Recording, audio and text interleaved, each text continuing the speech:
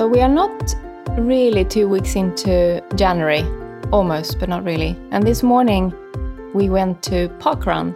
So I know if you're based in the UK, it's pretty well known. It's not that known in perhaps other countries. But it's a 5K run in parks for anybody who wants to join. So I think it's run by a charity.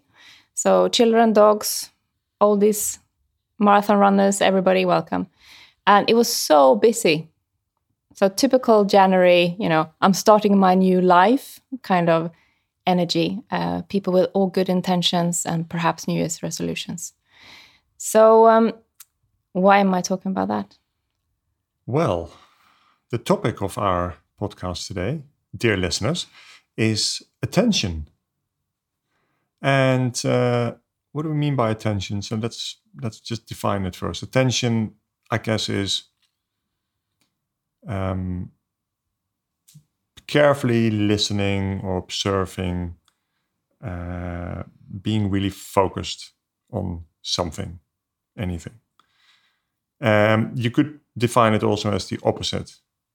Essentially, the attention means the lack of distraction, so not being distracted. And in our current sort of lifestyles, the lives we lead, it is actually very, very difficult, increasingly difficult, to not be distracted and therefore to pay attention. Why is this important? So again, I think, part of it is about well-being. So we have a lot in the past talked about presence and what presence means in terms of how you manage your stress levels and how you perhaps also become a nicer person because you are present in what you're doing and with the people you're with. So when it comes to attention, I think there's a very clear link. I suppose the difference for me here is that there's an intention with attention. Presence is just presence, and that's very good.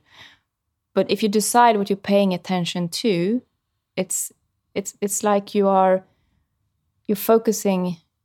You're focusing. You're focusing on what you want to focus on. Yeah. Or what you intend to focus on. Yeah. Yeah.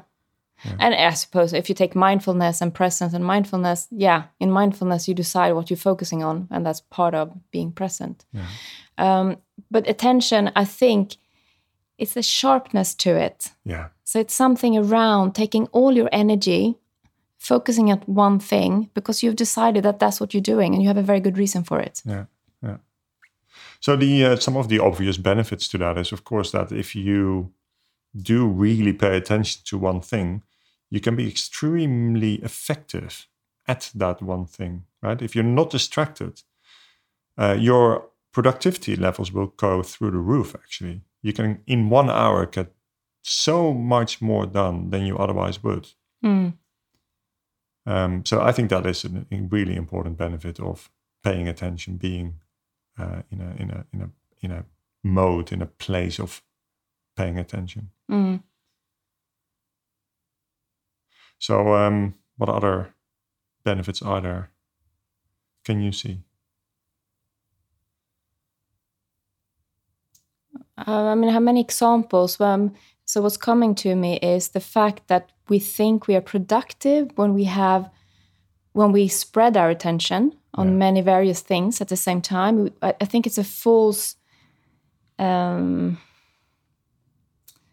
reward almost. So it feels good. So we have perhaps 2 screens, 2 mobile phones, 1 telly, and we're sitting in an open space office, and we think we are in control of all of it. And in fact, we're so scattered with our attention that it's exhausting, and we get much less done.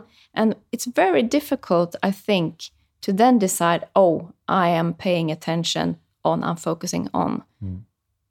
So it's almost, take the typical example, mobile phone. If you have all the apps open at the same time, where is the energy going? The battery runs flat pretty quickly. Whereas if it's only, one thing, it's only open for calls or messages. It's lasting much longer. Yeah. I just to pick up on something you said earlier, we are nicer people when we pay attention. And I think that is a really important part of it. So if we if we truly pay attention to somebody when they're talking, which means really carefully listening to what they're saying and being with that person and what they're saying for the full 100%, right? That's paying attention. You are just a nicer person. You are a much more agreeable person. You're much more fun to be with. And it will be much better for your relationships if you pay attention to the people that you are with. Have you heard this example? I think, let's see if I can remember it now. But if let's say you're in a cafe and you're having a coffee with a friend and you both have your mobile phones on the table. Mobile phone is facing up, very distractive. You see all the incoming calls.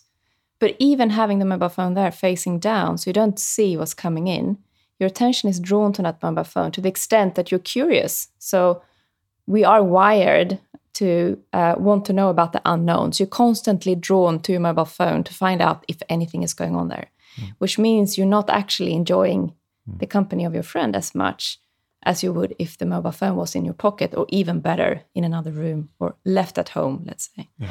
And they've done studies on this. So it's just interesting to see how we are and how we think that we can perhaps override this. But I don't think we can. It's biology. It says how we're wired. Yeah. And then, and we're still talking about benefits here. I think for me, the third sort of group of benefits are around stress. So I think paying attention is a very, so if we pay attention, if we learn to really pay attention, if we train our mind to really pay attention, we can also pay attention to those things that make us happy, those things that make us feel good, and be less stressed. So I think it's a great stress buster, if you like, to really learn to pay attention. There's also something here about human beings, us being wired with negativity bias. So I think most people will recognize that, yeah, I know that's the case. But that doesn't mean that we actively work with positive psychology to work against our natural bias. But if we start paying attention to that, we might be more successful, I think. So also for me, this is very clearly linked to intention. So setting an intention and then paying attention, sounds almost the same, paying attention to that intention that you set. Yeah. So summarizing benefits of attention. 1, it's good for our productivity, our effectiveness, our creativity. 2, it helps to become better, nicer people. So it's good for our relationships. And 3, it helps us to be happier and less stressed. So that's a good list, right? So shall we get into, now that we've talked about what attention is and why we would be doing it, why don't we talk a little bit about how? How do we pay attention? How do we actually do this? Yeah. How do you do it? Or what have you experimented with in the last I year think or so? one of this comes back to, we've talked in this podcast more. We've already talked about this a bit, but the training of the mind to pay attention, we do this through, I suppose, meditation, right? So formal sitting, so having a meditation practice. I almost like the sort of the small opportunities for mindfulness throughout the day even more. So what I mean by that is then when we are in we might be doing something that we do several times a day, or it's quite a normal activity. Let's take brushing your teeth or washing up or walking. Those are 3 examples that you could do mindlessly or mindfully. And mindfully doing these things will mean that you really focus on what you're doing. Take, for example, brushing your teeth. Practice with brushing your teeth and really paying attention to the brushes on your teeth, to the movement of your hand, to the movement of the brushes, the actual specifics of the brushing of the teeth, as opposed to just being lost in our minds, being all over the place. Our mind is just wandering, and we're not actually conscious of the fact that we're brushing our teeth. You can do this with walking. You can do this with any type of daily activity. For me, those are all opportunities to practice attention. It's actually not that difficult. Anytime you stand up, be focused on the fact that you're standing up. Anytime you sit down, anytime you pick up the phone, anytime you make a cup of coffee, be really focused, be really mindful of what you're doing in that moment. So it requires some discipline here, I think, and also to get over yourself. So thinking that it's not a problem to have your mind or your thoughts running wild. And I believe that it's not until you have experienced the opposite that you realize how big a problem that is. So I really do encourage some experimenting with this, because I read somewhere, I don't know if this is true, but we have 60,000 thoughts a day. Have you heard that? Yeah, I don't know if how accurate that number is, but many thoughts, let's say. And about 80% of them are repetitive. So we're using mind energy, to think the same things that we thought about the day before. Are they that good so that it justifies having those thoughts once more? And then I'm sure they are repetitive on day 3 and 4 as well. I mean, I can say pretty sure that that's not the case. Yeah. It's not that interesting. And I think there will be people listening to this that really question whether this actually is the right thing to do. So in the past, I would think that, let's take that example of brushing my teeth. I would think that is a great opportunity to think about something. Oh, I can do 2 things at the same time here. Isn't that wonderful? I'm brushing my teeth, which needs to happen. And it's an opportunity to think about something. So, I'm multitasking. Beautiful, wonderful. It's effective. And I think that I changed my mind. I changed my belief around that. I believe that paying attention, whatever you're doing, is the best way to train your mind to be attentive, to pay attention. So I see all those opportunities as opportunities to train the mind, to become really, as you call it, to become really sharp.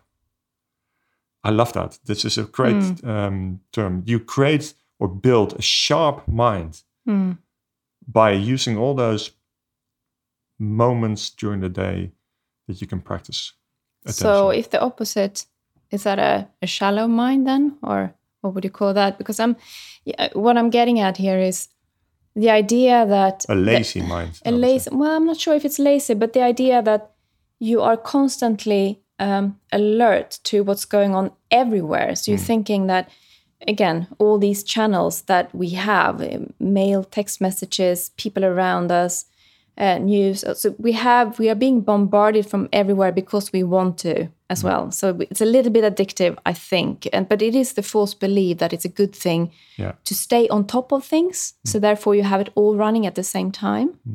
Exactly. And you and I know that it's not a little bit addictive. It's very addictive. It's very addictive. It's very addictive. And, all the neurotransmitters or the brain hormones that are constantly... we get a tiny little shot of whatever it is, dopamine or serotonin, or when we have those distractions. And that becomes really, really addictive. So we're fighting ourselves really to do this. And I think the other thing here is, if you are in the environment of constantly being bombarded with information and you are good at it, let's say, so you can sort it, you can take it in, decide what's important and use whatever it is that you need to use. If you are doing something that we are suggesting now, which is becoming more single mind focused on one thing, to pay attention to specific things, your whole system will react to it in a negative way. It will feel so uncomfortable and so boring and so wrong because it's not familiar anymore. Yeah. So we tend to stay, I think, with what feels familiar, that what's familiar is right. Yeah. And what do? We start to rationalize it. Oh, I need to read my email 50 times a day. I need to stay on top of the news. I need to understand what's happening in the world. Or I need to look at my whatever investments. It's all just distractions. It's not more than that. It's just distractions. It's addictive. We start to rationalize it. So we in January. So when was this? Last spring, you and I went with a group of people to South Africa, to Africa Burn, so the African version of Burning Man. And this is very remote. This is in the middle of a desert, so far away from any town, any city. And somewhere going there, all reception disappears. So this is a zone where nothing works. And not even landlines and things, but definitely no mobile phones, no computers. So you have how many people? I can't remember. Thousands of people in this camp and this environment of experiences and meetings. And there are no mobile phones, there's no technology. And what does that do to the experiences and to the meeting with people and to the relationships between people? It's such a massive difference. All of a sudden, everybody's attention is where we are, where the things are happening in the individual meetings. You feel it. It feels very different. Yeah. And it's so nice, right? When people are truly paying attention, because how often do we find ourselves in places, in meetings, in social meetings or in business meetings where some people at least, or even a lot of people, are actually not paying attention. They might sort of pretend to pay attention or not even pretend, and they just sit on their phone. What message does it send when somebody sits in a meeting and while somebody is talking, the other person that's supposed to be listening to that person, a presentation or whatever it might be, is actually on their phone. There's something on their phone that's more important than being in this meeting with these people. What message does that send, right? And I think the person on that phone, which is sometimes me, thinks that I can do it both at the same time. I'm here. Almost sometimes I even say it. I hear you. I'm still listening. I'm still here, but I am on my phone. It's not possible for you to fully pay attention not to fully. both. No, exactly. I can do a little bit here and a little bit there, but I am paying less attention, of course. Yeah. And there's definitely a signal value there. So but it's so hard. It's so hard when you start off with mindfulness training, attention training, to first of all believe in it, change your belief and say, okay, actually, these guys are making some sense. I want to do it. But then second, actually, how do you start? What do you do? How can you actually start training your mind? So one example is what we talked about earlier, which is sort of about being mindful when you are and specifically focused on one particular activity. It might be listening, it might be walking, it might be brushing your teeth. Or writing that report or preparing for that presentation. You can almost, I would say, set a timer and decide for 30 minutes, I'm doing nothing but. Try. Yeah. Have you tried that app, by the way? Yeah. So the Forest app, right? Forest, as in lots of trees. Forest app is an app that does exactly this. It trains us it makes us pay attention, because when you start growing your trees on the Forest app, you cannot use any other apps on your phone.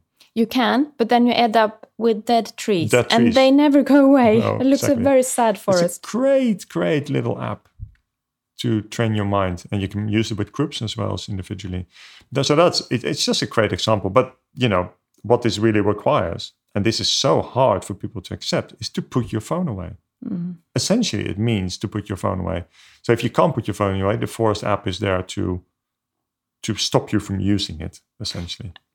I have another example which has nothing to do with a mobile phone, but I'm sure you can relate to it. So when you are in a environment with many people, let's say a conference, and you're talking to one person, and you can see how that person's eyes are all over the place, almost looking for somebody else, trying to see, is there anything else going on somewhere else where I also need to be? I don't want to miss out on anything. So big FOMO going on there. And how distractive isn't that? I'm allergic to that. I can't be with a person who's like that. It's actually disrespectful, right? Oh, incredibly. Yeah.